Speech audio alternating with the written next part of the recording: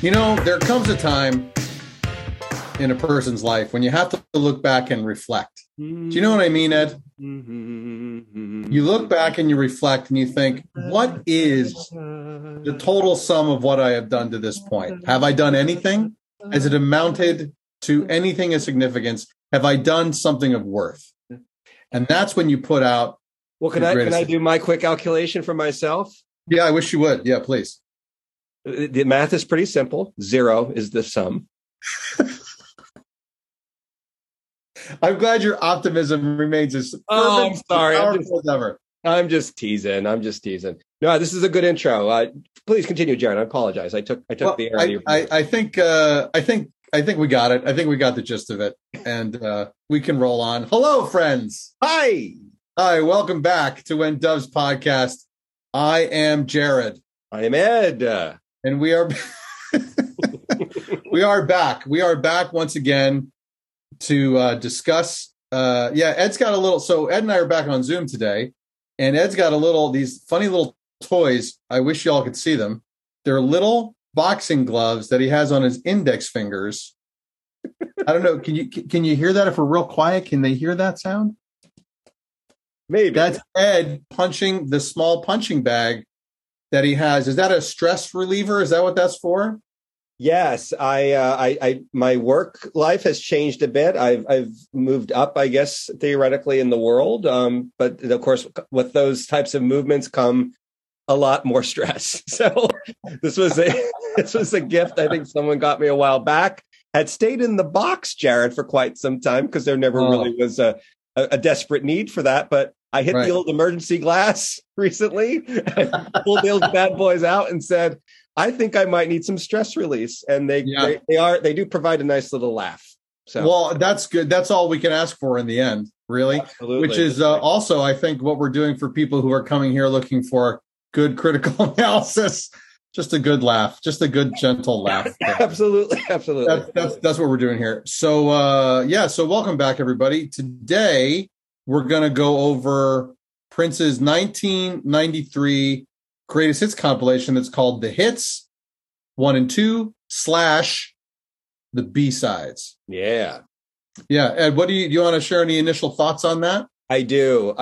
Naively, back in the day, like going into the 90s, I think I heard some rumors that a compilation or a greatest hits compilation was coming out. And I said to myself, or out loud to people, anyone who cared to listen, Prince is never going to release a greatest hits compilation because he's not about looking in the rearview mirror. He's not about the past. He's always about the future. About the future. He'll never agree to doing a greatest hits comp. That was my thought. I was a little wrong, though, however. Now, let me ask you, because I would think, and again, your fandom goes beyond Prince, of course, and you're a super fan of folks like Van Morrison and Bowie and such like that. So I'm just curious. First of all, let me say this. Let's say for a Prince fan, like super fan like me, I was a little disappointed in Accomplished because it felt like, hey, I've done some of my better work already. I'm just doing a retrospective, which I think hit me a little bit in the wrong way. Did you have a similar feeling with some other artists when you've seen, like, I know Bowie had a hits compilation, maybe a couple different ones, actually. Yeah. I know Van Morrison has a couple different, like at the movies and certain things. Right. How do you as a big music fan, view the idea of like a greatest hits compilation type of approach to an artist? This is a great question. I think generally speaking, I'm not particularly a fan of them because I think it only shows you a small capsule of this artist's work, whoever that may be, he or she or they, or, whoever that person may be.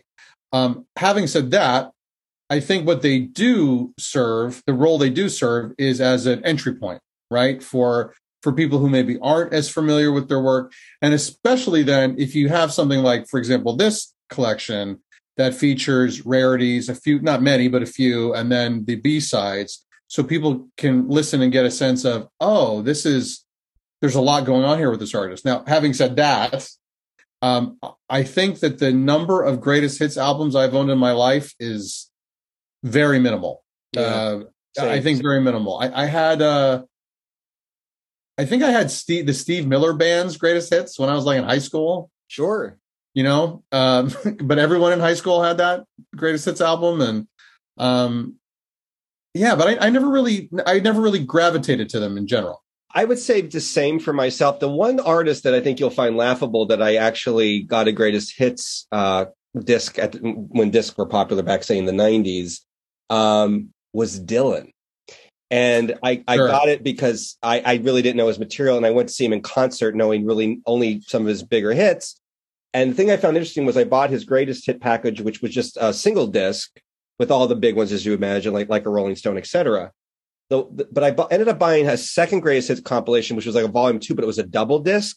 Yeah. I found that way more interesting because it was so many deep cuts from his albums, and it made me want to go back into his catalog and buy those albums fully. And I think the thing for me, I don't know if you feel the same way, Jared, I think there are certain artists that maybe more their orientation in terms of the way they do their art is more to create hits, like they're a hit machine, right? Sure. Yeah. I think of ELO. I think of some other folks. I don't know why I pick on me ELO. It's not a bad thing to be a hit machine, but there's other artists like Prince would certainly be in this category. I would think of Bowie. Like they create albums. Like there's an album approach, a basic feel, vibe about the album that you do kind of want to view something as a full piece of art from first song to last in that full album arc. And yeah, I think when you pull those singles out independently, you don't quite get, obviously don't get that full arc of the artistry that the musician's presenting. But to your point too, it is a nice, I don't know if I would have bought Blonde on Blonde and all the different Dylan albums if I hadn't maybe snuck in through the, greatest. Sure. No, I think that's fair. And I also think, there's a couple other things here that pop to mind for me. One is that when you have some musicians whose catalog is really big and vast, like a Dylan or a Prince or, the Stones, for example. I don't know how many greatest hits compilations the Stones have. Hot Rocks. I forgot to mention Hot Rocks. That was my. They have Hot Rocks. There's one that's called the Singles. There's one that's called Licks. There's a bunch of them. True. Yeah. They also serve as a way, I think, of curating these vast catalogs. But the other thing is, and let's not mistake this for one moment. It's a cash grab. Oh, sure. Right. And most of those greatest hits albums, I don't have the exact numbers on this, but I would guess that the overwhelming majority of those were the label saying, we're going to do this because we want to sell some records. And because perhaps that artist's current catalog doesn't sell as well as it once did. That's certainly true for Prince in the instance of this, right? He was still moving millions of units, but it wasn't Purple Rain sales, right? No. It wasn't, he just hadn't hit that again and never did again. Right. So I think that they're really interested in we got this person on our stable while we got him, let's milk him for what we can. Because, again, let us make no mistake, and this is going to come up very soon. Record labels want to make money. Sure. They're not as interested in making art, right? Yeah. And that's going to be a big, big issue right down the road where we're going right here. Absolutely. So that's my take on that. Now, having said that, I don't know what the current stat is. I should look this up. For many years, the biggest selling album of all time, Eagles, was the Eagles' Greatest Hits Volume 2, not even 1. Yeah. Volume 2. And it's still up there as it's certainly one of the top 2 or 3 of all time. Yeah. So, I don't know. And the Eagles suck. So I don't know what to say about them. Oh, I don't get that strong of an evil feeling about them. I got a peaceful, evil feeling. It's all I curse Arizona. It happened to be that CD. You know how this works, guys, with music. That music on the stereo, driving through a desert in Arizona late at night, bowl of stars, and you're like, this just feels right. Awesome. Anyway, let's move on. From that.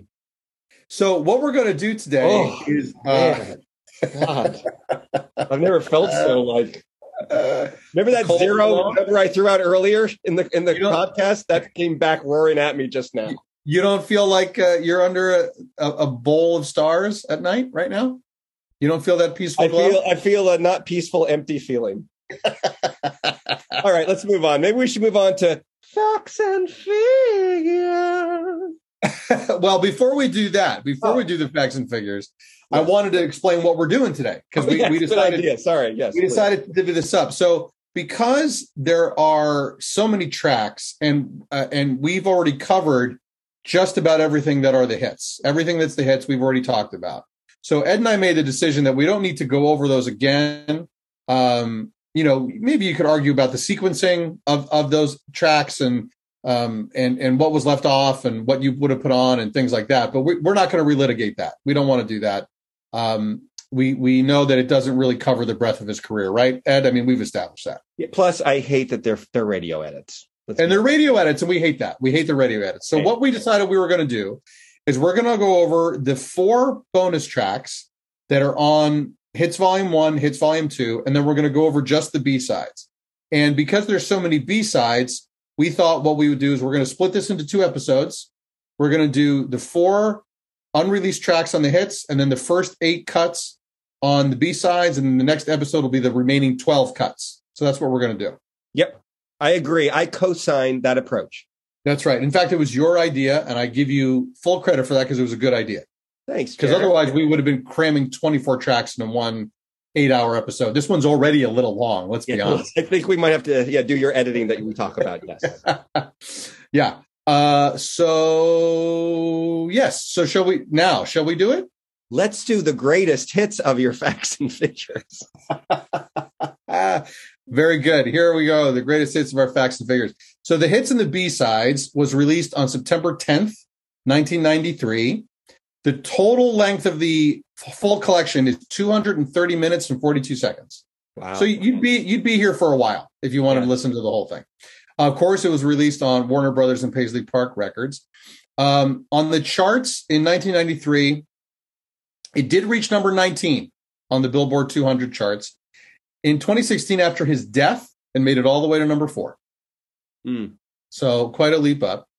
Now, Ed, I promised you might recall, I have a little mini trivia question for you. Oh, yeah. I'm excited about this. So here we go. So you could, as folks may remember, you could buy all of these things separately. You could buy the Hits Volume 1, or you could buy the Hits Volume 2, or you could buy a third set, which were both Hits discs and the disc of the B-sides. So, Ed, as of April 2016, which hit disc, 1 or 2, do you think sold the most records? Oh, wow. I'm just going to take a wild guess and say 1. It was 2. No shite. By about just under 300,000 more copies. Hits 1, as of April 2016, when he passed away, Hits 1 had sold 1.4 million copies. And Hits 2 sold 1.7. I'm guessing that's because Purple Rain's on 2. Well, there's a couple things, right? I mean, I was trying to compare in terms of his number 1 hits, right? You have a couple huge monsters on 2. You have Little Red Corvette, Raspberry Beret, Kiss, and Purple Rain. Right. I went to 1 and looked at huge ones. It'd be When Doves Cry. Right. Let's Go Crazy. Maybe 1999. That's it, though. But then you have more recent stuff like Diamonds and Pearls. And Alphabet Street. Right. Yeah. So okay, but not by a ton, but 2. That's not a ton, but I thought that was interesting that one was sold more. Yeah. There were 4 singles released from the hits. Do you want to give a shot at them? I bet you could guess what they were. Yes, sure. I know. Well, listen, I know one's Pink Cashmere. Correct. That was released on August 31st, 1993. It reached 50 on the charts and 14 on the R&B chart. Did he release Peach? He did. It was released on November 18th, 1993. It did not chart at all. I did not know he had 2 additional releases from this. So he did, and I'm going to give you a hint. One of them was UK only. Pope was not the UK one. According to what I found, it was released on February 23rd, 1994, but I couldn't find a listing for it at all, so I presume that means it did not chart. Yeah. Did he release the Nothing Compares to You Live? He did not. You know what? I don't know if you'll get this. Maybe I should just tell you. It was a re-release. He re-released Controversy in the UK. Oh, yeah, I wouldn't have known that at all. December 11th, 1993, and it reached 5 on the charts in the UK. Really? Yeah. Wow, that's interesting. Huh. I thought that was interesting. So the deal, let me give you a little history here, which I'm sure a lot of folks know, but Prince didn't want to do this. He didn't want to release the greatest hits album. Instead, what he wanted to do was release the debut album by the New Power Generation. And it was going to be just them with sans him. But of course, it would really be him. But we all know that. But Warner's refused. And the title of that album, Ed, do you remember what the title of that album was? I'm not going to say it. Oh, was it Gold something? It was Gold N-Word was the title of that. Which gets a release later in the 90s. It does get a release later. Independent. They did sort of an independent release on that. Yeah. But Warner didn't want to release it, and so they did this instead. And Prince wanted nothing to do with it. So Warner Brothers paid him a stipend to basically stay out of the whole affair. So Prince himself had nothing to do with this release, really. Wow. I'll say this, too. I thought this was interesting. This is about the hits portions, not the B-sides. Of all the previous albums, only Batman is not represented in the hits section. Right. And Batdance was a huge hit. Yeah, number one. And it was not on the hits. So Batman was the only record that didn't have any songs represented in the greatest hits albums. If I recall, I think you said during the Batman episode that there was some Warner Brothers contractual thing that the movie itself, or Warner Brothers owned the music for that movie. So he lost control of the... So, you would have saw probably Batdance, Party Man, Scandalous. Those all would have been included. Trust might have been on there. Yeah, for sure. Yeah. So I didn't. There weren't a ton, but I did find a couple of reviews. So the original Rolling Stone review from when it came out, it gave it 4.5 stars. The collection in total, and I thought this was interesting. I guess at the same time, there was a new archival release, or maybe it was a live release from The Cure. So the review does them both simultaneously and compares Prince to Robert Smith. That's interesting. It was really, really interesting. And that, sort of saying that they were kind of inverses, they were 80s contemporaries sort of thing. And then I pulled out a couple quotes from it. Quote, this Prince package is a dizzying sprawl, they said. And then in regards to the B-sides, they say, the B-sides range from the obscure to the absurd to the favorites of the fixated.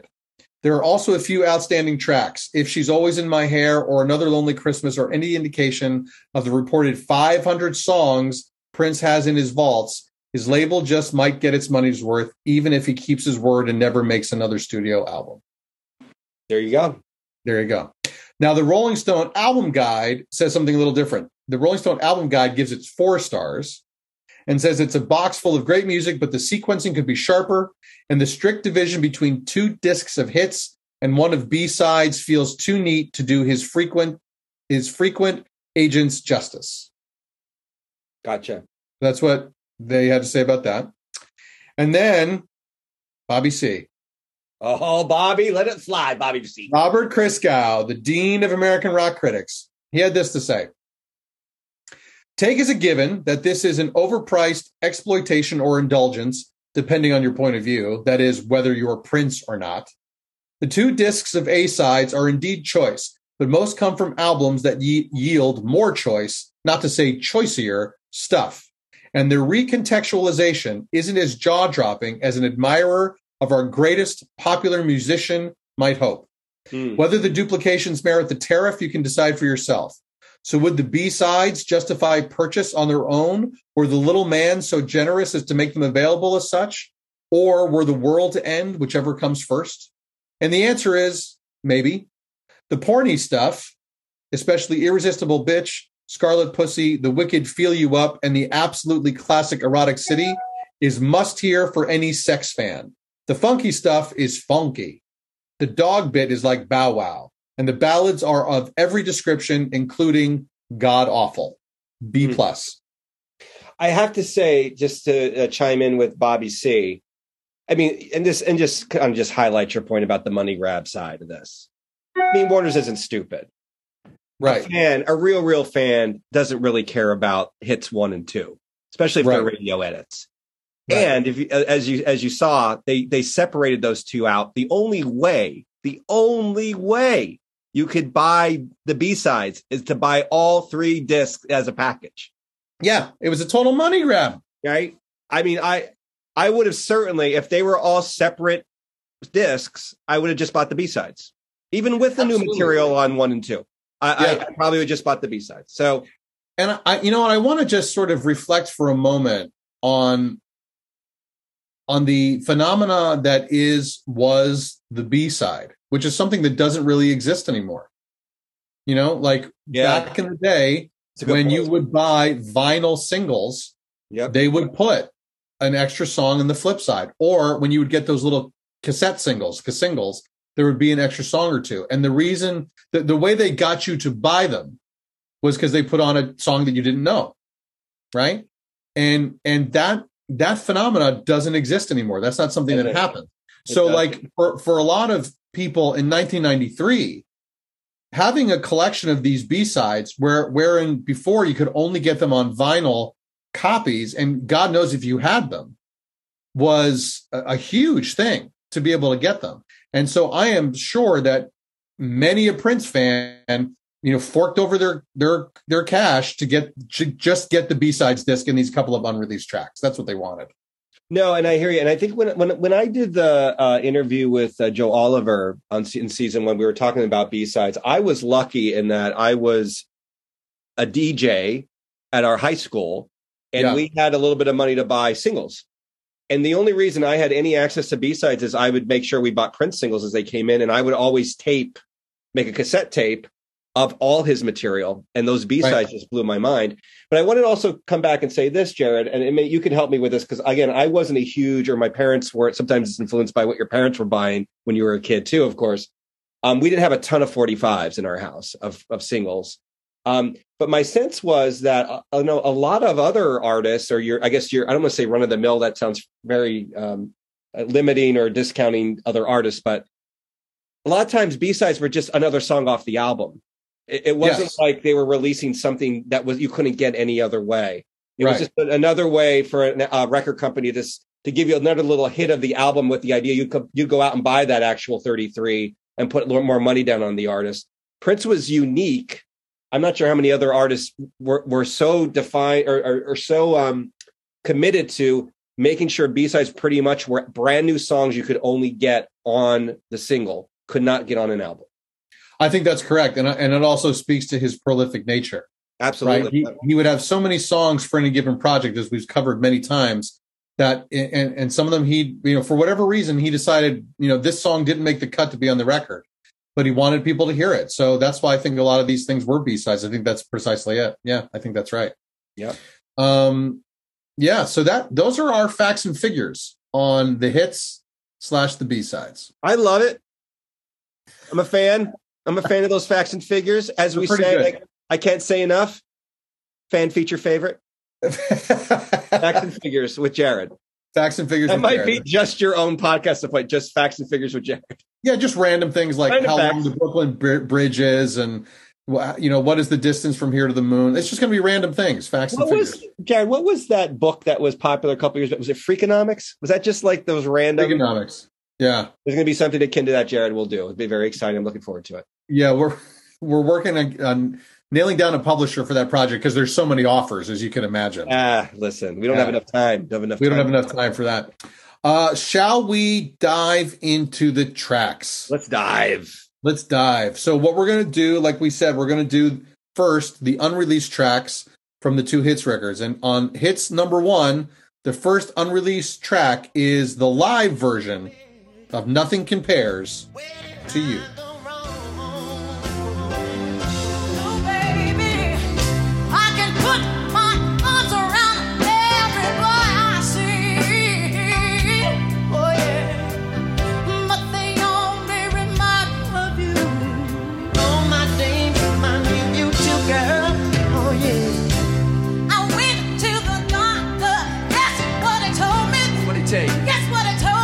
Listening. He said, Brucey, what? It's gonna have fun no matter what you do. You want to tell me why?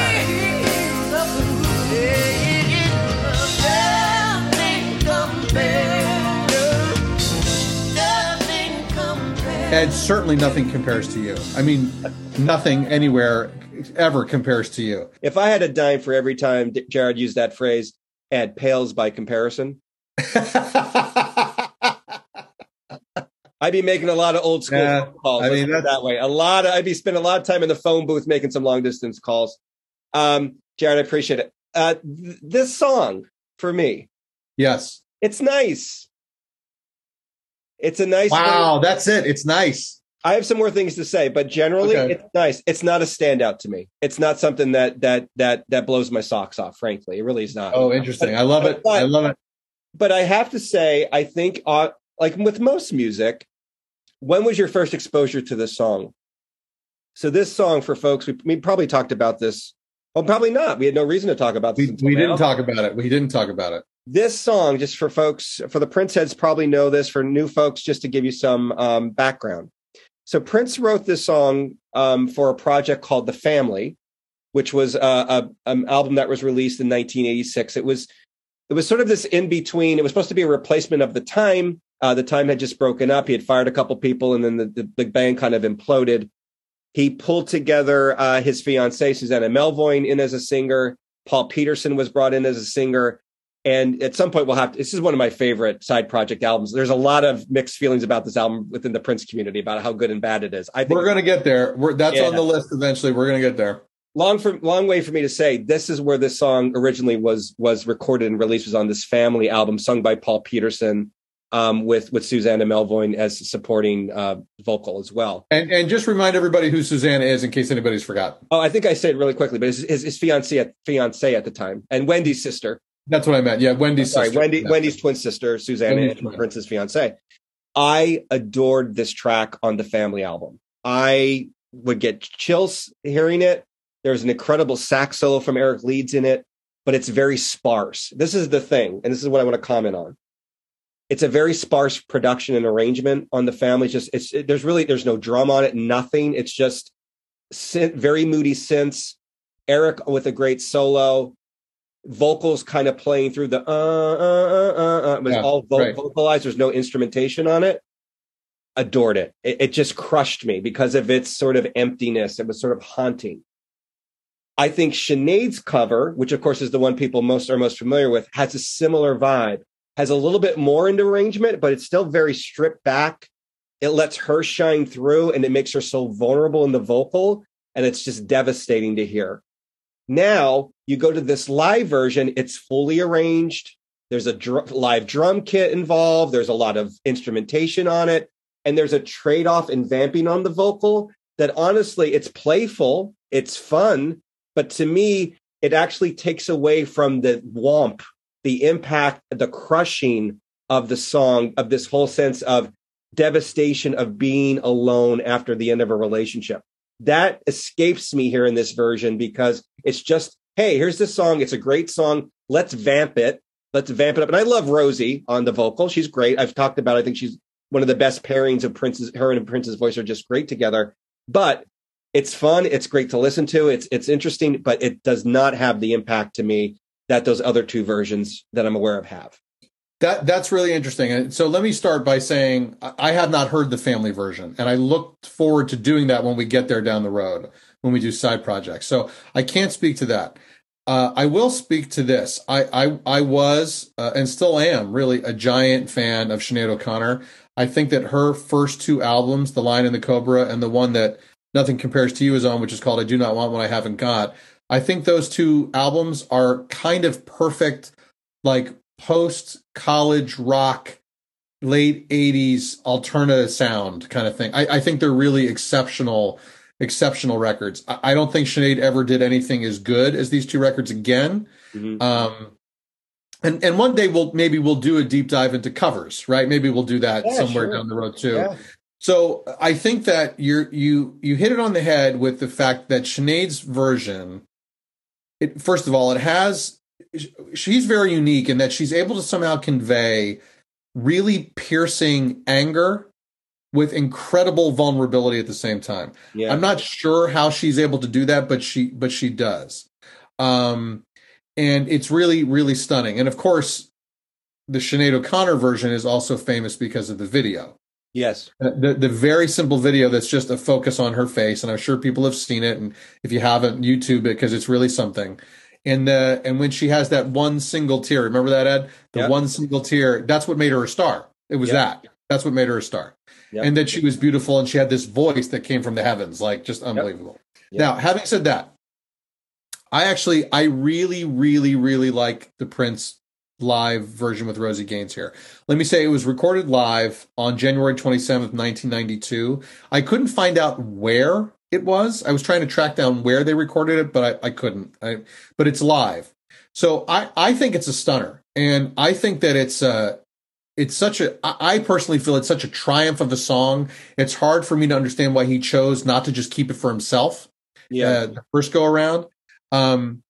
I would go so far as to say I think this version is really a duet, and I think it changes the understanding of the song. Yep. I think it makes it a ballad of lost lovers, jointly lost lovers, who are lamenting the loss of the other one, sort of in their own little sort of bubbles of being alone, solitude or whatever. Yep. It doesn't have that piercing anger and vulnerability that Sinead has, but I think it does have certainly more soul, and it has, I think, more yearning in its way. I don't think that it's better. I don't think it's worse. It's just very, very different. And I personally think it's the single best use of Rosie Gaines in the Prince catalog that there was, in my opinion. The only exception I would make is maybe her work on Jughead. Yeah, let us not forget. Pour one out for Jughead. But I do think it's one of his best ballads of all time. Definitely. I think it's in the top 5, maybe the second best. So that is my take on Nothing Compares to You. And you know what? Can I just come back at you and say, Jared, I feel like Nothing Compares to You as well. Thanks. All right, we're going to move on. The next track, this is a song Jared's somewhat familiar with. It's a song called Pink Cashmere.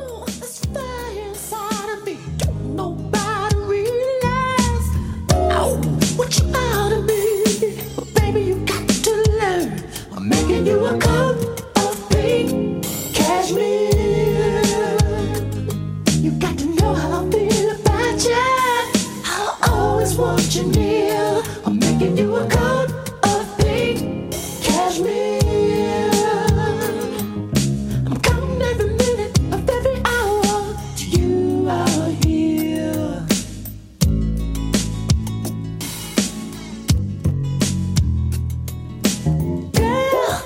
Understand, I never used to go dancing. I was the kind of man who'd rather stay at home.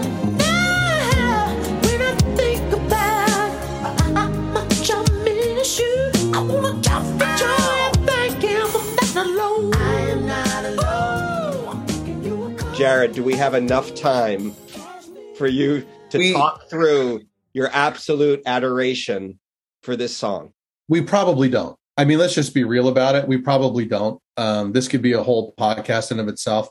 I've said many, many times that this may be my single favorite Prince song of all time. Mm-hmm. I mean, of course, those are variable things, but Pink Cashmere is always, it never drops like lower than 3, right? It's always in the top of the mix. And I of course have been thinking about it, prepping for this pod. It's hard for me to articulate why exactly. I think there's something mysterious in this track. It feels hooded somehow. It feels hidden slightly. There's a slight muted quality to it.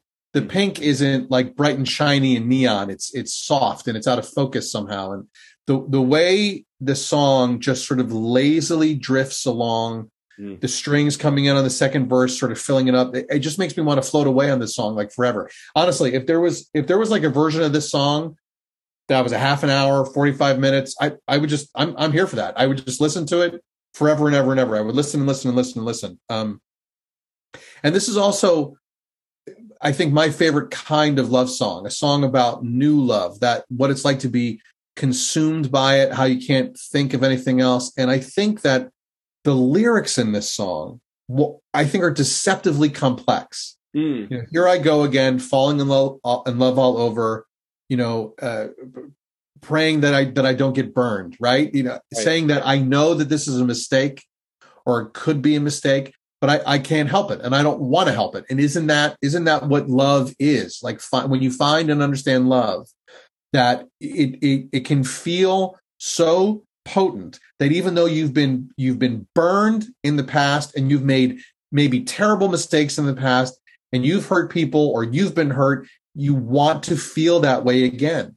And I think that's what this song is. And I'm all the way in on it. I just, and like, that's what it is. You know, he's saying, I'm here for this love, even when I shouldn't be. And that the power of that new love is utterly intoxicating. I think his vocal, the way his vocal ranges on this track, from his falsetto to his deep low range, echoing and harmonizing with himself, and I think stunning fashion. And then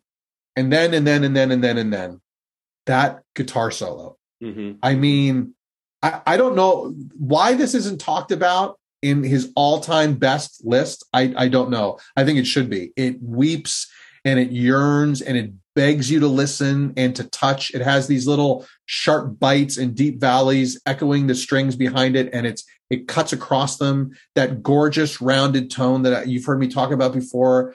And then the song ends on that little up twist of a note in the guitar. And it's a little, for me, it's a little question mark. It's telling you that the story isn't over, that there's more to this, that there's always more. I adore this song so much. And I think it should have been a number one hit, but in some ways I'm glad it's not, because then it makes it feel like it's more like it's mine in some secret little hidden way, that it's not the hit that I think it should be. I just adore Pink Cashmere. I love it. I will play this on repeat over and over and over again. That's it. I love hearing you talk about it. I mean, that's the beauty of this type of work, is to talk through like a song like this that you love, like you do. Just a little history for folks. So this song, though it was released as a new, it was unreleased, so that means it could have been recorded whenever. So just to give you a little background on it, it actually was recorded in 1988. Prince had met and began dating a singer named Anna Garcia at a concert in London. And he called her Anna Fantastic. Anna Fantastic. And there's some relation to Anna Fantastic in the song Power Fantastic, which you'll be hearing about, and Raven to the Joy Fantastic, which was also somewhat inspired by this particular person. I'm going to read you a quote. This is Prince actually wrote the song and presented it to her for her 18th birthday. She wrote about this on her Facebook page. I'm just going to quote what she said. She said, "I walked into the house from a long trip visiting my family in the UK to spend my 18th birthday with Prince, and there was a beautiful song playing. I didn't realize what it was about until moments later when he brought out a coat that was my 18th birthday gift. It was the most romantic thing I've ever experienced till this day, and my best birthday ever." Yeah, I would imagine there's not many people in this world who can say someone wrote me a song called like a Pink Cashmere.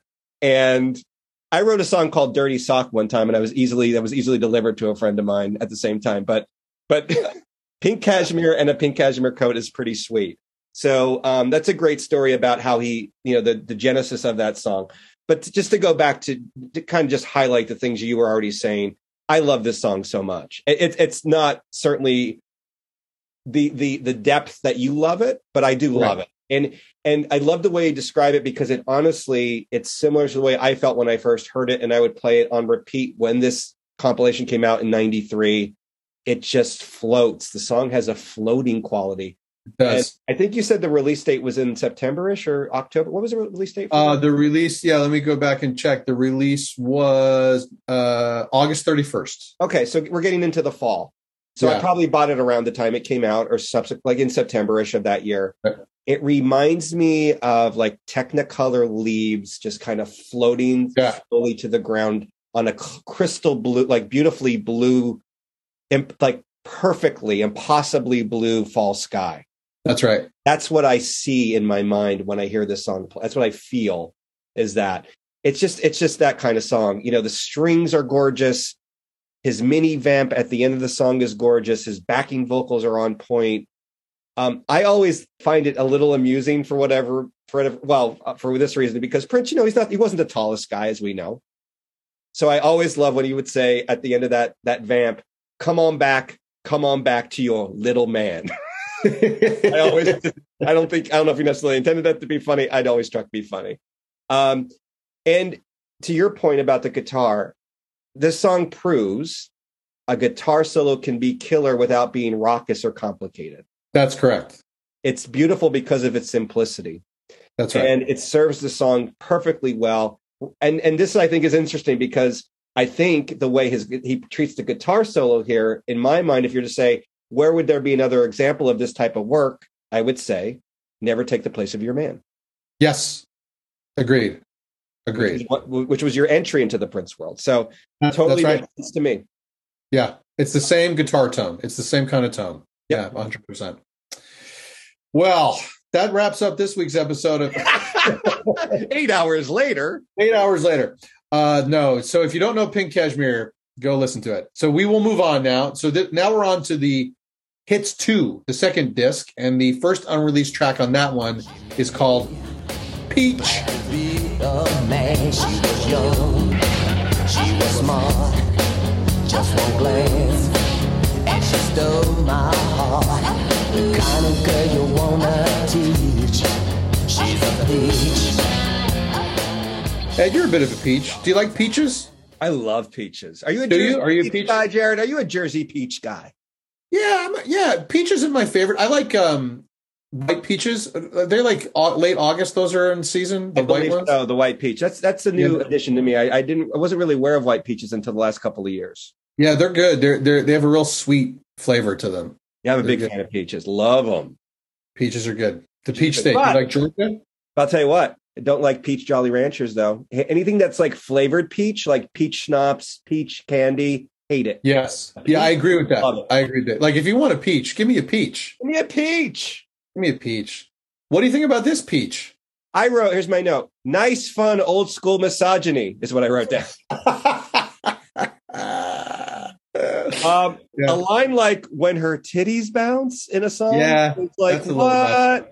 Look, it's a rocker. The guitar work is insane. But yeah, the lyric, I mean, and it's funny because I was trying to give it somewhat of an objective view and trying to give him a pass a little bit on it. It's hard though with the way the lyrics roll with this song because it's so objectifying the whole song. Oh my God! That. Yeah. But I also am like, okay, did he realize, was it a little bit tongue in cheek because maybe that's why he put all the cartoon noises in there to kind of make it seem silly, like. For people who are old enough to know this, like that old cartoon idea of the wolf with the eyes popping out at the hot girl, like, is that what the feeling he's trying to get across here? So I don't know. I mean, in terms of the guitar work and everything, I love it. It's pretty simple. It's a pretty straightforward song. The other thing I think is noticeable about it is I'm pretty sure you'll not hear another song in Prince's catalog where he would utter a phrase saying, "I'm so ugly," ever. Yeah, that's a rarity for him. In there, which I think is very interesting. I don't know if you happen to find, and maybe while you're giving your feedback, I can quickly search. I don't know when this was originally written, this song. I'm curious of when this song was originally written or recorded. I'm not sure. I couldn't find that, but it wasn't this song. Isn't this a Maite song? It was written for Maite, was it not? Oh, well, I mean, that kind of goes back to what we were just talking about with our latest review of the Love Symbol album with songs like I Want to Melt With You and The Max and all that. So yeah, I think I read somewhere that this was a Maite song. And I mean, yeah, it's kind of a grinder. I mean, his vocals in a really interesting place here, sort of a low range with a little bite to it. Yeah. I never heard his vocal in this particular place before. It's got sort of a Stevie Ray Vaughan Texas blues kind of tone to the guitar, which is interesting. Yeah, your point about the lyrics, I mean, they're not the greatest. One of the ones that stood out to me was, every way she's a winner, turn a gay preacher to a sinner. That's not a keeper. So yeah, it's just a wanton song about a woman that he wants. And in this case, I think it's Maite, and there's those little female moans in the mix and those little cries in the mix. It's not a favorite, but I don't hate it. It's just a dumb misogyny song. That's all.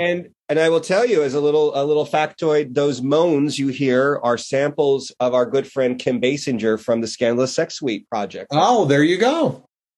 So there you go. I wonder if that upset Maite. Nah, she didn't mind. Nah, she's fine. She's fine. All right. Should we move on?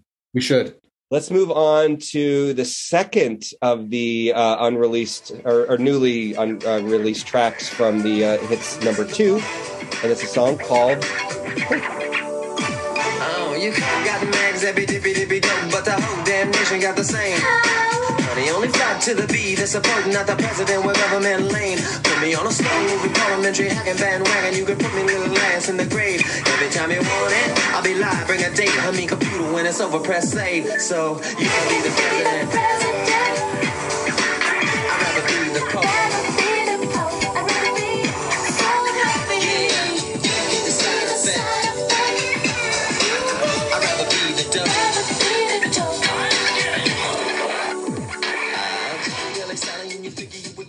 Jared, this song asks maybe an interesting question, but I'm not sure if that's true. Would you rather be the president or would you rather be the Pope? Man, I'm not sure. I think, well, if you're the Pope, you do get to live in Rome. That's cool. That's true. And they have like a fancy vacation retreat place. I forget. You get all that pizza. You can get all that pizza. You can get all the pasta you want. That's right. But if you're the Pope, you also have to be good all the time. Like you can't. Do you know? I guess they don't. I guess they didn't all. I guess they weren't all. But I'm with you. Rome is like one big Italian garden. It's like endless breadsticks, endless salad. You're just sitting there. It's beautiful. Cruising around on a Vespa all day. Vespa. Sure. Ciao. That's right. Little Eddie Izzard. Little Eddie. Yeah. I think. I'll be curious what your take is on this. What I'm about to say. Sure. I think this is the most successful hip hop song he's created to this point. I think it's got the most clever lyrics he's had in this particular arena. They're goofy. Don't get me wrong. I think the lyrics are goofy, but they're kind of fun. You can be the side effect. I'd rather be the dope. That's kind of a clever turn of phrase. Mm-hmm. I think it's also by far, to my ear, the most successful use of scratching, the record scratching by leaps and bounds. And I think the chorus is, the chorus has a catchy little riff to it. I listened to it back like a few times back to back, and I found myself enjoying it. I like the line, I love the taste of unpredictable licks, both describing obviously sex, but also describing music, guitar licks, and and him liking that. So, and his vocal is also in a very unusual place here. And I kind of like that too. So that's my take on Pope. I do not like this song. Okay, yes. I was really surprised to hear you say this, honestly. I thought you would not. And to hear you say this is like one of his best hip hop. Well, and like let me qualify that by saying I think most of those experiments are very poor. Yeah. I think most of the hip hop experiments are poor, but I think this one is more successful in that, one, we don't have Tony M on here, for example. Right. Prince is handling all the vocals himself. And I think that it's not being dominated by sort of an industrialized, almost like a Public Enemy sort of sound, but without the skill or the subtlety of a Public Enemy. I think it's more stripped down. And so in that way, I also think it's more successful. So like, don't get me wrong. It's not my favorite thing I've ever heard. Yeah. But that's why I think it's his most successful hip hop track. Just a couple of things I noted was, my first note was it sounds fairly, dare I say, like a pedestrian early 90s R&B type of track to me. Like, nothing special about it. Fairly pleasant in terms of the groove of it, but nothing like funky, kind of dirty, funky, raw, but just like pleasant. Okay, right? The thing I think I had trouble hearing, maybe it just needs more listens. Let me go back and say this. When I bought the 3-disc compilation, I don't know if I ever listened to this song all the way through. It's not a Jughead bad type of rap song. Right. Nothing about it caught my ear to make me think it was interesting, frankly. That being the other, to add to that, I just never knew exactly what the song was, what he was trying to say with this song. The lyrics kind of confused me. I don't know if they're just rhymes, and there's just some weird combinations of things, and maybe I'm just missing it, right? Like I just noted here a couple things he says. Call your girl named Sally and figure you were chill. Then you find out I'm the reason Sally's on the pill. Okay, that's fine. What am I supposed to do when the president can't get nothing passed? Find an alley, undress Sally right in front of your ass. Okay. I don't know what that even is supposed to mean. Then he has this other run of lines where he says, who's the funky drummer with the crooked little sticks? He might have better luck if he was drumming with his dick. To me, it's just like, Jughead might have some better lyrics in there than that. So, I hear that. Let me just briefly counter by saying, I can't believe I'm going to be the one defending it, but I think that I think the song is more of a lark. I think he's trying to be goofy. Yeah. And the other thing I think is that in terms of like what is he trying to say? Yeah. Maybe I'm ascribing too much to this, but I think he's trying to say I'd rather be someone of a higher spiritual plane than someone mired in a political system where you can't get anything done. No, you know what? I like that. That's a way more interesting take than I certainly was. To me, it's like, this is such a weird visual. If you took something as good as Digital Underground's Humpty Dance, but took all the fun away from it, took his, was it Shock G? What was his name? I'm sorry. Shock G. Pour one out for Shock G. Shock G. You took his nose off, all the fun of it off, watered down the bass line, and made it the song. That's what this song would sound like. Interesting. Like if you sucked all the funk out of it, it would sound like the song. Wow, interesting. That's interesting. This is one I'd love to hear what the listeners think of Pope. I again, it's not that it's a favorite of mine, but I'm curious because we have such very different responses to it. I'm curious about that. Absolutely. Love to hear it. Yeah. Well, let us move on. So now we're going into the B-sides, the fabled B-sides disc. And like we said at the beginning, we're going to do the first 8 from this disc. So number 1, the first track on the B-sides is Hello, which is the flip side to Pop Life.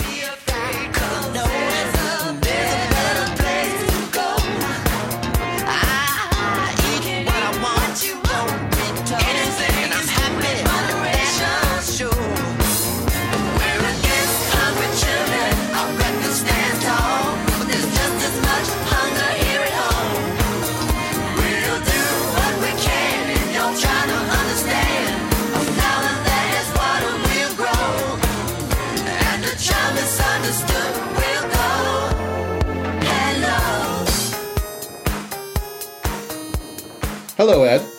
Hey, Jared, how are you? I'm good. Hello. What do you think of saying hello? Are you a hello person, or do you prefer to say hi, or do you say hey? I'm more of a hi. Yeah. How about you? Yeah.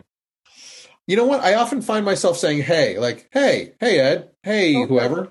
Yeah. I say hey a lot. Hey's good. Hey's not just for horses. It's all good. It's not just for horses. But you love horses. But I do love horses, as does our boy here. What do you think of Hello? What do you make of this track? It pales in comparison to Lionel Richie's song. Let's be honest. Fair. I love this. Is so good. And you talk about, I mean, the vocals saying the layering of the hellos to start the song, and then that ominous bass. It just pounds and it pounds and it pounds, and then the keyboard hook comes in. Yeah, and it's like off and running from like there's no. As soon as, to me, within 2 seconds, you're like, this song is killer. Like you didn't have to get into the song. It's already there. It's already in front of you. Like this song is just pumping along and it's amazing. And he doesn't, excuse my coughing. He doesn't do this too often in terms of the content of a song. He doesn't do a direct response type. He doesn't do a Welcome to a Terradome, response type of song like PE did or whatever. This is a rarity in Prince's catalog. And I think it's fascinating because it's a fascinating historical document of this is his response to the whole "We Are the World" controversy that happened. I made that note. Yes, right. And it's right on the money. He's not being coy about it, And for folks who we may have touched upon, I don't remember if we did or didn't, but back when they recorded "We Are the World," I think it was at what's the Dick Clark? Is it not the Grammys but the American Music Awards? Yeah. They arranged to have that recording the same night because all the celebrities would be there. Prince, of course, was invited to participate. He said, I didn't want to do it. Prince's management begged him, if he wasn't going to do it, not to go out that night because the press would go crazy that he wasn't showing up to, help all these starving people in Africa. Certainly not a great PR idea. He ended up going out anyway. He goes out. The paparazzi follows him. His bodyguard chick basically punches out or smashes a camera of one of the paparazzi. Prince. And honestly, I think you and I talked about this. I think his PR personally, it hit his album sales for a couple albums afterwards. Like he was down. The media was after him after that. Like he became the real target after that at that thing. So this is his response to that. And I think it's right on the money. I love the way he just talks it through. And I love, and this is probably his most personal song of the 80s because it's real truth. This is him pleading his case about what's going on with him, what he cares about.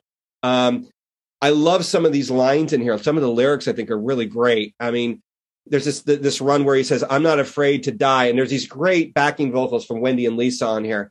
I'm not afraid to die. They sing Don't Be Afraid because there's a better place to go. I eat what I want, whole wheat toast, and they sing anything's good in moderation, which I think is hilarious. And I'm happy, that's for sure. And then they get right into it. We're against hungry children. Our record stands tall, but there's as much hunger here at home. We'll do what we can. If you try to understand, a flower that has water will grow, and a child misunderstood will go, hello. To me, that is like the perfect encapsulation of Prince being direct, clever, but yet giving us a mystique and a mysticism in the lyric. He pulls it all together, and this is a B-side. A B-side. I think it's an incredible track. Yeah, I think so. I agree with you. I agree with you with a lot of this. Let me start by talking about just the music for a second. It does really drive along. It's got a propulsive energy. And I'll be honest with you, when I first gave it a listen, I wasn't crazy about it. Okay. But on repeated listens, it grew on me and continued to steadily grow on me the more I listened to it. So by the end, I probably listened to it 4 or 5 times. By that last listen, I was like, oh yeah, okay, now I'm on board with this track. But it took me a little while to get into it for some reason. I'm not sure why. Yeah, it's definitely a clear shot at We Are the World. I made note of those lyrics as well. And the thing I appreciate here is that, first of all, we know now after the fact that Prince was in fact a very philanthropic person, but he did it anonymously, or he did it very quietly. He wasn't interested in the acclaim that came with that kind of work.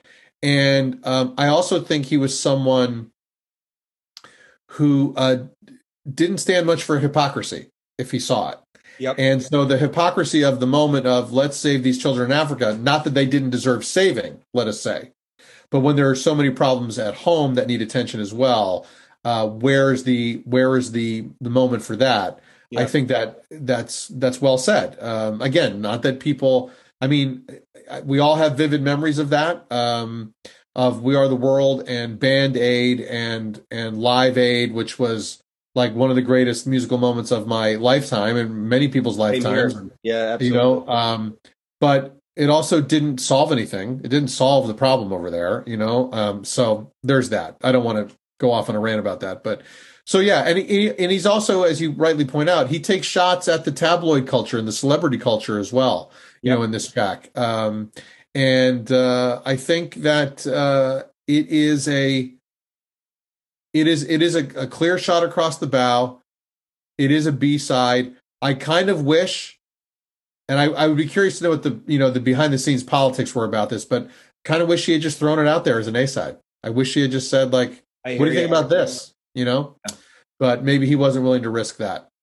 Maybe not. And I know I ran into a little bit of controversy within the little Prince world because I said, what if the side 2 of Around the World in a Day opened with Hello? Yeah.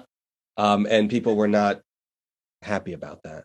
But no, I think this would be, it would have been interesting because I know how much Prince loved how quickly like James Brown pumped out material and other folks, these singles, the Beatles did that in the 60s. Just, hey, here's a single. No album associated with it. Here's a single, right. It'd be really cool to see this come out as just a quick response. Absolutely. I think it's a great idea, Jerry. I'm surprised he didn't think of that. That would have been a really cool way to approach it. Well, I wonder if he did. And so, again, I wonder if someone I wonder if Alan Leeds or somebody else said you can't. Or Warner's might have just said, Warner's.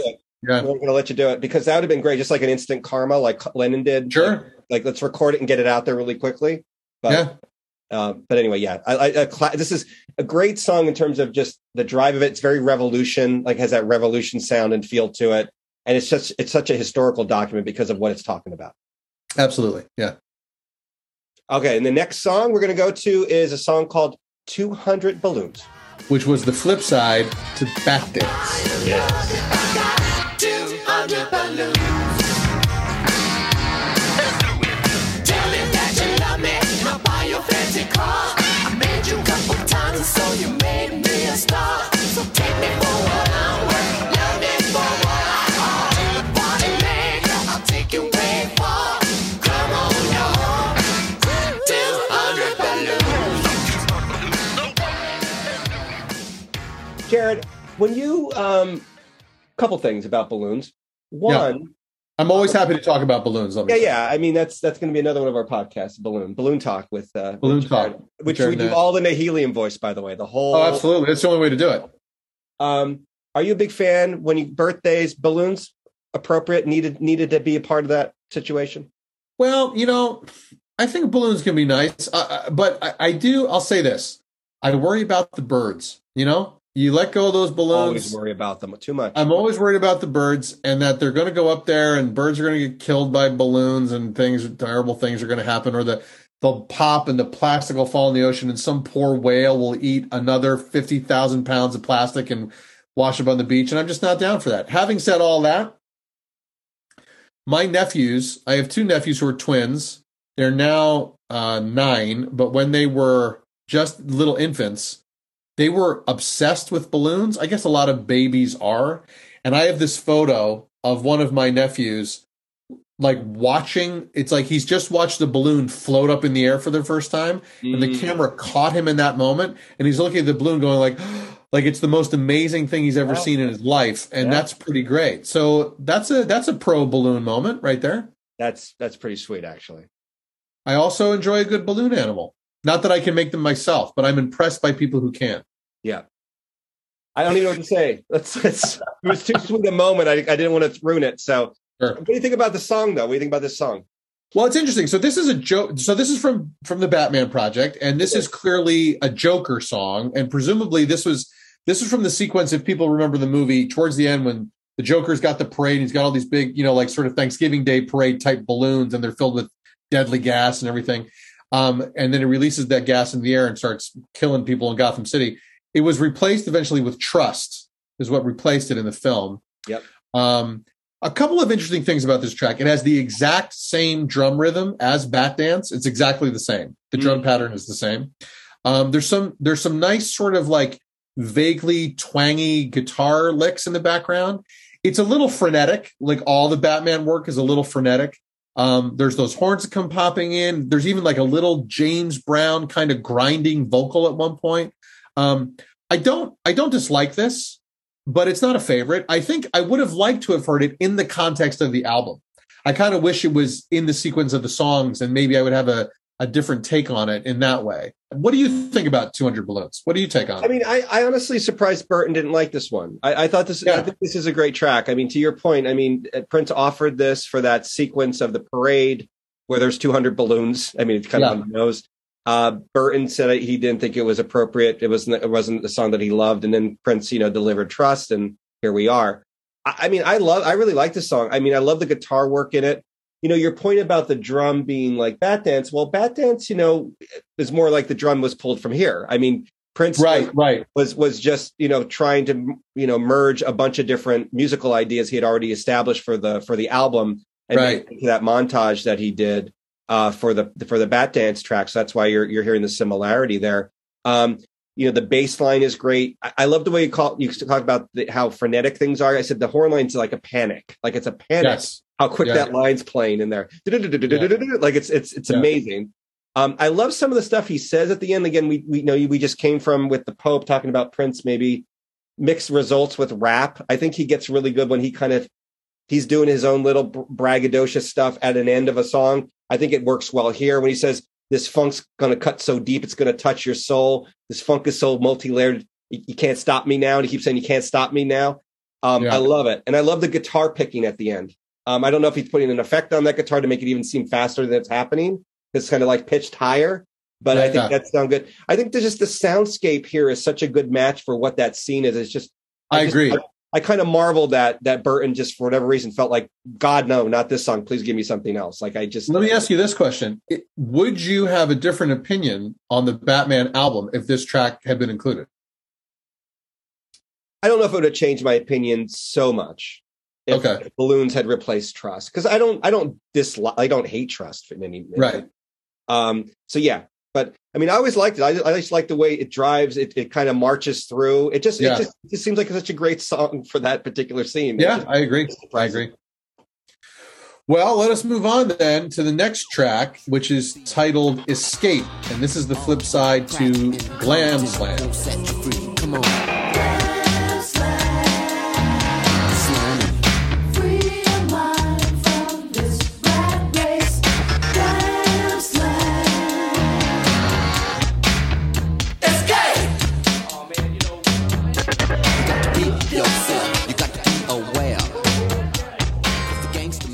I know that you long for escape in many ways. Well, Jared, can I mention to you, have you ever done an escape room? I've never done an escape room. Have you? Have you done one? I did one for a bachelor party how was it? For Fair City of Philadelphia. It was fun. I have to say, in terms of a group activity, and you'd love it because I don't know if you remember this, but I don't know if it still exists anymore. But down in South Philadelphia, there was, these all have themes. Typically, these escape rooms. Sure. This was an 80s themed escape room, which I thought was kind of fun. You went in, of course, the workers, God bless them, were all in neon and big hair and all that tough beat. But to show you the instructions or to get you instruction, they wheeled out, if you guys are old enough to remember this from being in high school in the 80s or late 80s, they wheeled out a TV with a VCR, right?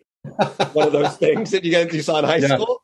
Yeah. And they put a VCR tape in, and guess who gives the instructions? Max Headroom. That's pretty rad. And you went in and you started your first room to escape from was like a video rental store. Oh, that's cool. Pretty cool. It was a lot of fun. That's fun. All right. Well, anyway. What do you think of this? What do you think of this track, Escape? Do you want to escape from this track? Well, no, not at all. I think this is an interesting reimagining of the Glam Slam song. We talked about Glam Slam, the single and the track, when we did the Love Sexy album review, of course. And I remember talking about it and saying, I thought the music was interesting. The lyrics were ridiculous. It seemed like a weird choice for a single. This is a rare instance when I almost think the B-side was a better single than the A-side. Because I think it's more interesting. I think it holds together better as a single than the Glam Slam album track does. I'm interested about this whole 15 minutes ain't enough that he pushes through as kind of a thematic idea in this song. The guitar stabs are interesting. The horn licks are interesting in this. And I love some of his sort of this kind of aggressiveness in those lyrics, like "Don't get on a scale if you ain't got the weight." It's more hard to love than it is to hate. Like, I love his approach, his posturing in this song. I mean, I actually think this is probably a better, a more intriguing release than maybe even Glam Slam was in terms of putting it out as a single. Interesting. It seems like you agree. So go ahead, feel free. Well, so yes, I will say this. This doesn't even feel like a song to me. It feels like an unfinished idea. Okay. And for me, it never really coalesces into something tangible to hold on to. Okay. I mean, clearly it is directly related to Glam Slam, which, as we may recall, I am also not a fan of Glam Slam. Yep. But the fact that even the phrase Glam Slam matters so much more. This is like Glam Slam Part 2. You didn't even have to call it Escape, because Escape sort of doesn't seem to mean anything in terms of this track to me. I get no sense of what this is about or what it's for, except maybe it's just an extra long coda to the original song Glam Slam itself. Gotcha. So I listened to this and it kind of baffles me. I sort of don't get it. I don't get why it's here. It just doesn't feel like a song. It feels like ideas that are not coming together for me. So that's my take on. No, I get it. I mean, sometimes you're just not going to see the vision clearly, Jared, and that's fine. You can't always get into the artist's mind. You're right. I struggle with that sometimes. Speaking of that, we're going to move on to the next track, which is called "Gotta Stop Messing About."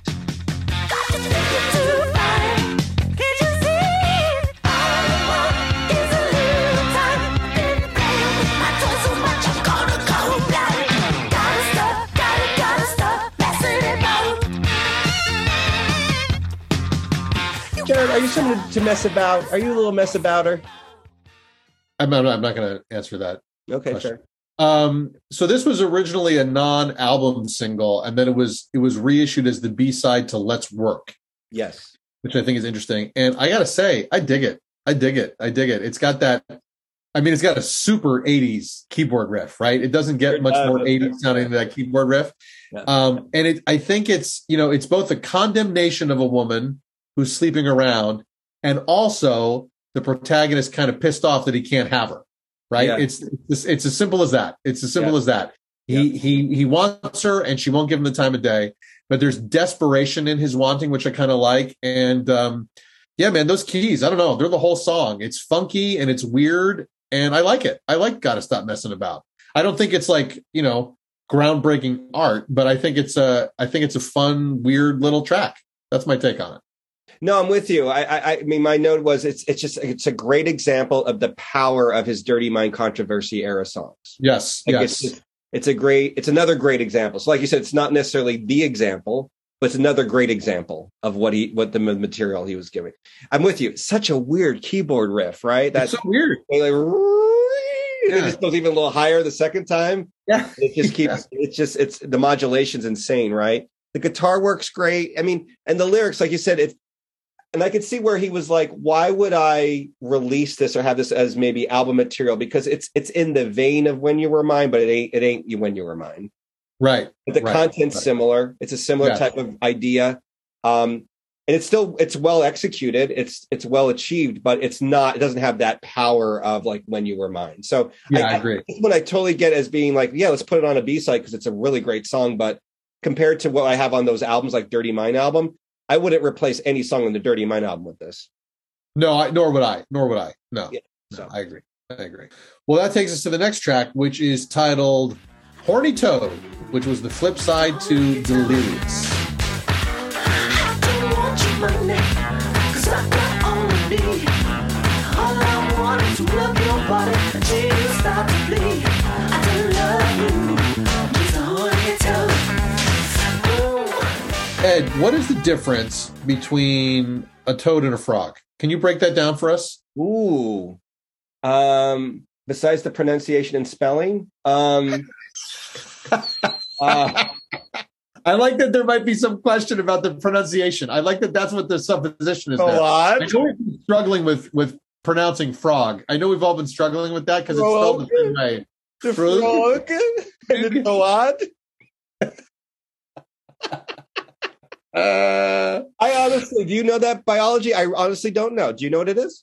I think I do. I think the difference is that frogs are they live in water and toads don't. So they live on the land. They live on the land. They are land bound. Okay.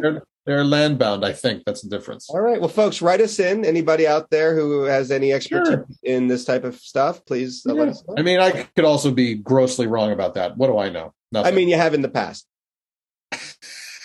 What do you think of Horny Toad? I think it's really interesting that he paired this with Delirious, because they're like cut from the same cloth, right? It's like exactly. Usually, I'm trying to think of another example. We'll keep our eyes and ears open as we talk through the rest of these B-sides, A-sides. They're usually they don't sound anything alike. It's like a totally different type of track. Right. But here, like, it's similar. It's that kind of that almost Elvis-y, with Vegas.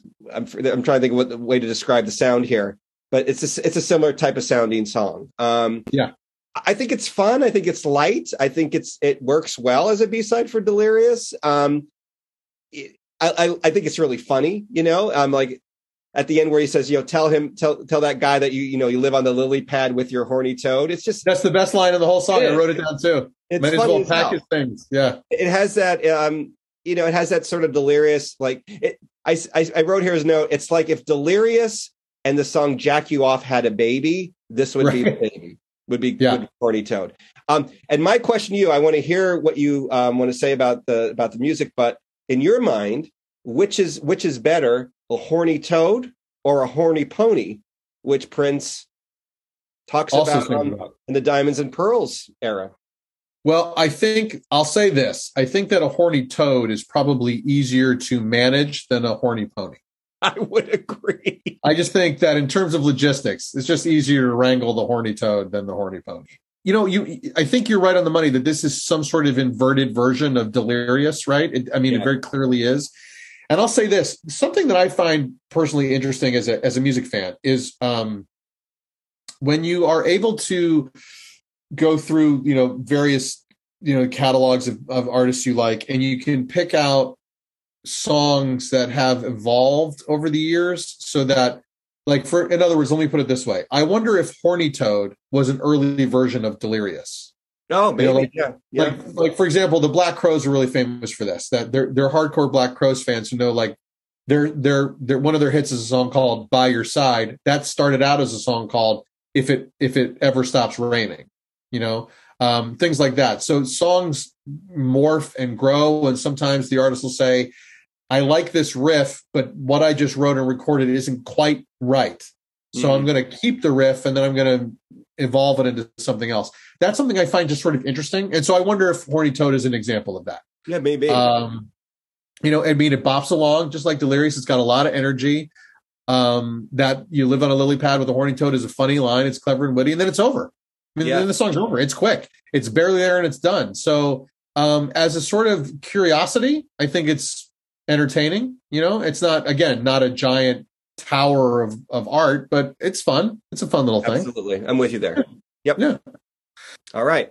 So let's move on from that. I mean, we move on from Horny Toads to Feel You Up. I don't want your credit cards or anything you got. Fill you up is all I wanna do. What do you say? Let me touch your body, babe. Let me fill you up. Come on, babe, come on. Let me fill you up. Let me touch your body, babe. Let me fill you up. Come on, babe. Jared, I'm just gonna ask this question straight up. Yeah, go ahead. I'm not even going to try to make any type of... I like how you swerved on me there. Yeah. Yeah, Feel You Up. So this is another Batman flip side. This was the flip side to Party Man. And Feel You Up, I think this is interesting. I mean, this song, it's got a groove to it. Yeah. And I think it's got some of that Camille vibe, right? Yeah. And that makes me feel like it's a throwback to that era, and makes me wonder if it wasn't from the Batman sessions, if it was from the Camille sessions and sort of... It is. It's actually from the Camille project. Oh, it is. Okay, great. Yeah. See how I knew that just by the sound? Are you impressed? No, that's impressive. That's impressive. You're learning, my friend. But yeah, I mean, it slinks along in a filthy kind of way. And he does this thing. He does this every once in a while. He breaks into his like pseudo British accent a little bit, sort of, in some of the spoken word stuff. It's very slight, but it's there. Yeah.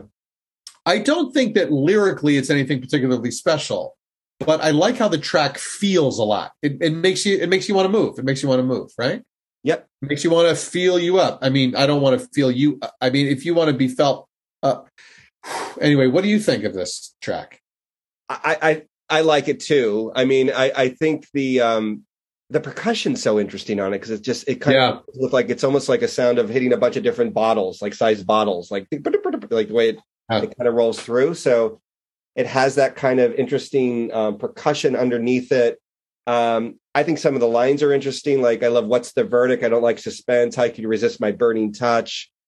And he keeps repeating these certain lines, like something about the you walk just really blows my mind. I never wanted somebody so much. Now, again, these are pretty, I hate to say standard, but standard lines for Prince. But adding the Camille voice makes it just a little more interesting. There's something about that Camille character that gives this a little bit of, it's a nice mix of like danger, almost like humor, but there's like a mix of things happening when you get Camille involved, which I really dig it. And the horn line is just killer on this. I agree. And then the era of his songs here, again, it's another great horn line in there.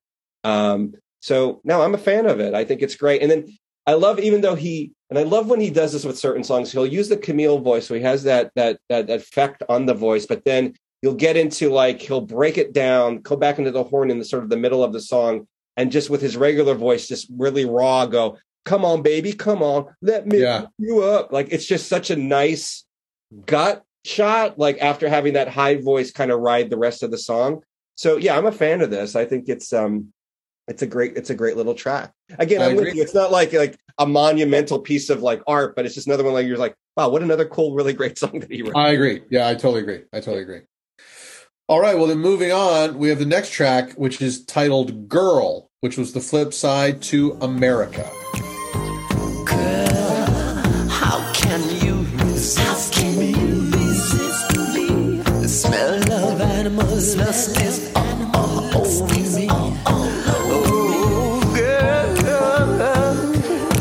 if I could hold your hand, I'd make you touch my body. Ed, this song features The Revolution. It does. And I'm a big fan of this one because I don't know if there's anything else in this catalog that sounds quite like this one. Yeah, I agree. Go ahead. Keep going about it. Yeah. It's just really, really unique. The synth below it is so weird. And there's like this springy, this is what I wrote down. And again, only 80s folks will remember this, but we'll talk about it. Maybe we post something about it. There's a springy keyboard bass that sounds to me like Qbert, the video game. The way it kind of like springs. Wow, Qbert. I haven't thought of it. Yeah, he would jump. He was a little jumping thing. Yeah, he's a guy who jumped around on these cubes, and like there's this weird springy sound to the song. Yeah. And it's just so interesting. And it just plays underneath it all. And Prince is singing in this kind of hushed tone, but there's like a passion to it. There's underneath it. And I love, even though there's this springing happening that drives the song along, it stops. The motor's still running underneath it all. And he breaks and just says, I want you in the worst way. You make me. And then there's an ellipsis there that hangs. And then he just starts singing Girl in the gorgeous falsetto. Like this is a song that I wish was on an album, because I just think it's such an interesting track. And again, there's nothing in his catalog that I'm aware of that I would say, oh yeah, that sounds like Girl. Like I just can't. And even his stuff, like, again, we're back in Prince mysticism time, back in the era this came out, because this is back Around the World in a Day, post Purple Rain. And even his stuff, when he's like, press the flower, warm, bring it to the garden, be poetic, tell me what it feels like. And then I love, he says, a sea of electricity. Well, that's great to hear. Like, I love that he says that. Like, I just think I'm a big fan of this song. I think it's a really cool song. It is a cool song, and you're right. What I wrote was that similar, just a different phrase. I said there's like a wavering quality to the sound. Like it's like a heat coming off the road. It's sort of like wavering back and forth in front of you, and it almost feels like there's an audio problem with the track. There's not. It's what they intended, but it's sort of odd, that wavering sound kind of bends in and out. His vocal is great. It's in that middle range of his, which I really, really like. And then there's those little, I call them little lollipop key parts, those little lollipop sounds. Yeah. And that play against that deep rhythm of the bass and the 4/4 time of the track, which I think is really interesting. The spoken word bit, and I'm usually not a fan of that. It bothers me less here because it's so odd, I think. Yeah. And much like you, I love that phrase, the sea of electricity. That's a great phrase. It's really great. More baths. Prince loves a bath. We know that he loves a bath. And it definitely does feel around the world in a day-ish. And I think that's mostly because of that wavering sound and those little candy cane pipes that are going off in the track. And I agree with you. I think I would have liked to have had this be on Around the World in a Day. I think if it had been, it may have, there were some people, as we know, that felt like that album maybe didn't go far enough in exploring psychedelica. And I think this track would have helped maybe change their minds on that. So yeah, I'm here for it. It's very, very interesting. It's a very interesting song. And I would love to, like, this to me would have been like a double A-sidey type of thing, like a Beatles, Penny Lane, Strawberry Fields. Exactly. I think this could have been, I don't know if I wouldn't necessarily paired it with America, but it's hard to say with Raspberry Beret, because I think She Was Always in My Hair, which is a great song. We'll get to that in the next episode. But I could see this be paired up in a way that it would be like two A sides. I agree. Yeah. It actually makes me think that I kind of wish, given the material that it was producing at the time, that Around the World in a Day was a double album. I know, man. It'll be fun to see when the estate ever gets around to maybe doing a deluxe edition of that album. Maybe there's a lot of stuff they're going to put in that. That's what I hope. Yeah, that's what I'm hoping. Yeah. Cool. Let's move on. We have one more song to go here for episode 1. Here are for the hits and the B-sides, and it's a track called, another one from our Batman project, which we weren't able to get the actual singles on this, but we were able to get some B-sides. This one's called I Love You and Me. Everything I want is what she does to me. She don't blush 'cause she's so damn free. When she making love, it's like surgery. And she say, ooh, I love you and me. Jared, what do you think? What do you think of this song? There's a couple harmonies going on in this one. Yeah, there's a bunch of harmonies in here. This was the flip side to Arms of Orion, which is, of course, we know your favorite song of all time of Prince's. Flip it.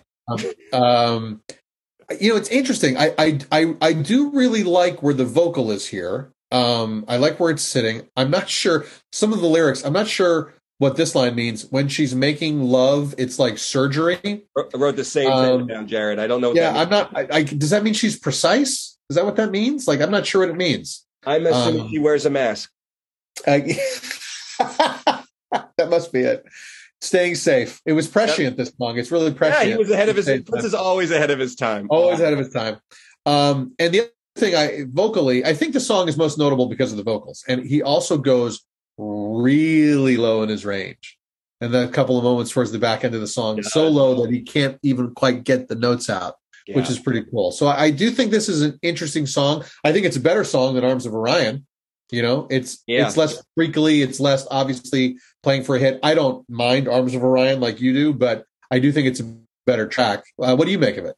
Same. I mean, obviously, if we were to do like a flip it, I would say we'd flip this A side, B side here. I mean, but I'm with you. The lyrics would make it challenging to be a radio hit. You know, I had the same note about the lyric about the surgery. Like, what does that mean exactly? I mean, the harmonies are insane. I remember always I'd play the song all the time because I just love to try to work through the harmonies he was layering here because they're just so good with those harmonies. It's just a really nice R&B song. Like it's a real solid song. And I remember just a quick personal note. I would play this in my house back around the time, you know, the B-sides came out in the 90s at my home, and I'm playing it, and my mother says, "What's he saying in the chorus?" And I said, "Oh, Mom, he's saying I love you and me." He loves both of them, himself and his partner. So that was my quite clever cover for what the song was actually about.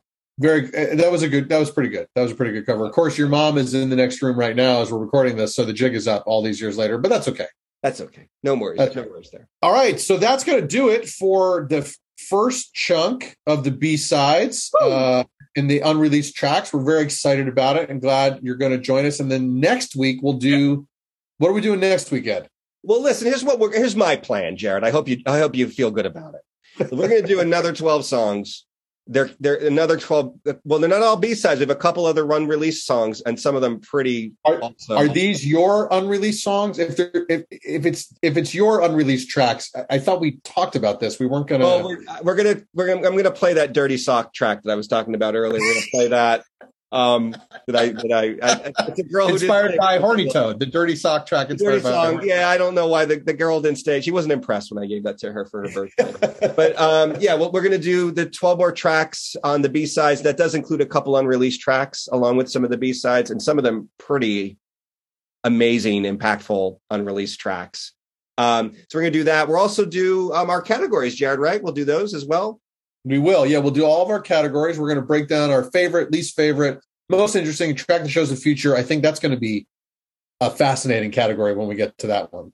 Right. And we can probably spend a half a second talking about the album cover. And then like a half a second. There's not a ton to say. And then, of course, as always, I will come back with a tantalizing little question for you. And we'll also going to give a shout out. We had a number of folks who killed it in our couple last episodes and got those questions of you trivia correct. And we want to give them the notice they deserve and the credit they deserve for coming up with those correct answers. That's right. We're very excited at all the responses we got. So people will be getting some shout outs for getting the answers correct. And we'll send some swag folks' way. And we're very excited about that too. So join us next week for part 2 of the B-sides. And until next time, we say... See you later, and may you live to see the dawn. Bye, everybody. See you next week. Bye. Bye-bye.